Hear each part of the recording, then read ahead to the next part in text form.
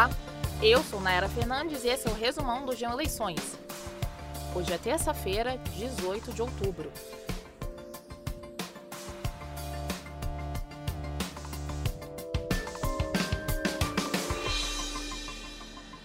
O ministro do Supremo, Luís Roberto Barroso, autorizou hoje que as prefeituras ofereçam transporte público de graça no dia 30 de outubro, data do segundo turno das eleições. Com isso, prefeituras e empresas concessionárias podem oferecer, de forma voluntária, transporte gratuito em veículos públicos e até em ônibus escolares no dia da votação, sem favorecimento a nenhum grupo político. A medida, segundo Barroso, tem como objetivo garantir o direito ao voto a todos os eleitores. Na decisão, o ministro disse que os prefeitos e gestores não serão punidos caso ofereçam o serviço. Barroso negou mais uma vez a obrigatoriedade do transporte público de graça no dia das eleições.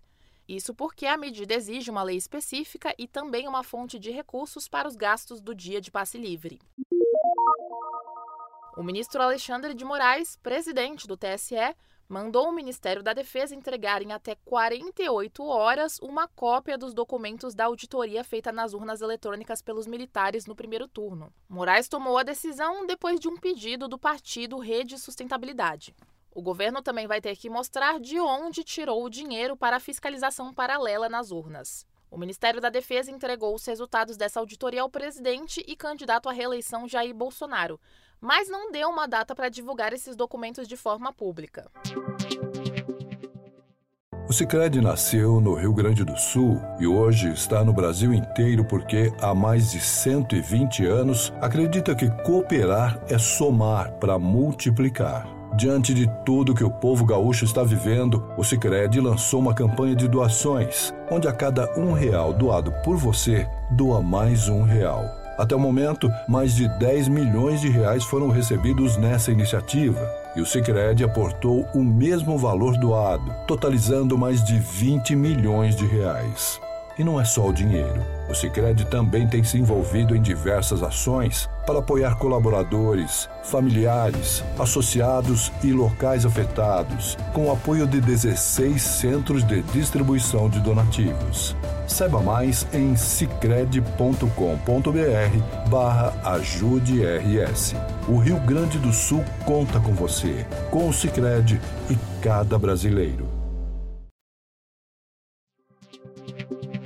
Depois da repercussão negativa, o presidente Jair Bolsonaro pediu desculpas pela declaração dada sobre as meninas venezuelanas que receberam uma visita dele em uma casa no Distrito Federal em 2020. Ao lado da primeira-dama Michele, o presidente gravou um vídeo negando a prostituição na casa das venezuelanas e disse que as mulheres do local eram trabalhadoras. Na semana passada, Bolsonaro contou uma história da visita em um podcast. Disse que, abre aspas, pintou um clima com as meninas, fecha aspas, e insinuou que as garotas, menores de idade, estavam se arrumando para fazer programa. Hoje começou a viralizar nas redes novos vídeos de Bolsonaro contando a mesma história em outros momentos, como em uma entrevista a um grupo de podcasters em setembro, durante a campanha do primeiro turno. Agora eu conto para vocês o que os candidatos à presidência fizeram hoje. Lula comandou uma reunião virtual com políticos aliados e comunicadores que apoiam ele. Em um discurso, o ex-presidente acusou Bolsonaro de utilizar o WhatsApp para espalhar mentiras. Na agenda de Lula, também está prevista uma entrevista ao Flow Podcast no começo da noite. Pela manhã, Bolsonaro fez campanha em São Gonçalo, no Rio. Em um ato com apoiadores, o presidente candidato à reeleição comemorou que os parlamentares eleitos nesse ano deixaram o Congresso Nacional, segundo ele, muito mais de centro-direita. Pela tarde, Bolsonaro esteve em Juiz de Fora, Minas Gerais. Simone Tebet apareceu pela primeira vez na propaganda eleitoral de Lula no rádio e na TV exibida ontem, na segunda-feira. Sozinha no vídeo, a senadora disse que o país piorou com Bolsonaro como presidente. Lembrou que ele debochou da pandemia da Covid-19 e falou que o Brasil, abre aspas, não aguenta mais Bolsonaro, fecha aspas. Tebet ficou em terceiro lugar na corrida pela presidência no primeiro turno e dias depois anunciou o apoio a Lula.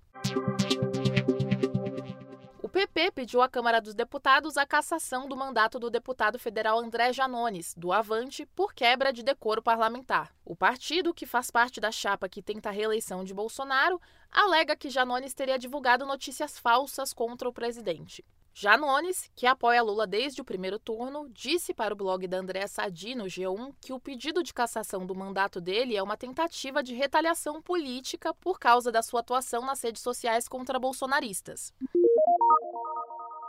A esperança é a emoção mais citada por eleitores sobre o resultado da disputa presidencial, segundo a pesquisa do IPEC divulgada ontem à noite. O Instituto pediu que os entrevistados escolhessem no máximo 3 emoções que sentiriam diante de uma vitória de Lula ou de uma vitória de Bolsonaro. Caso Lula vença, 38% dos eleitores falaram de esperança, 29% de alegria e 23% de insegurança. Caso Bolsonaro seja eleito, 32% citaram a esperança, 22% alegria, segurança e insegurança, e 21% falaram de medo e tristeza. O Resumão de Eleições está no ar de segunda a sexta no G1, no Globoplay, na playlist Caminho Diário do Spotify e também nos demais tocadores. Eu fico por aqui. Até amanhã!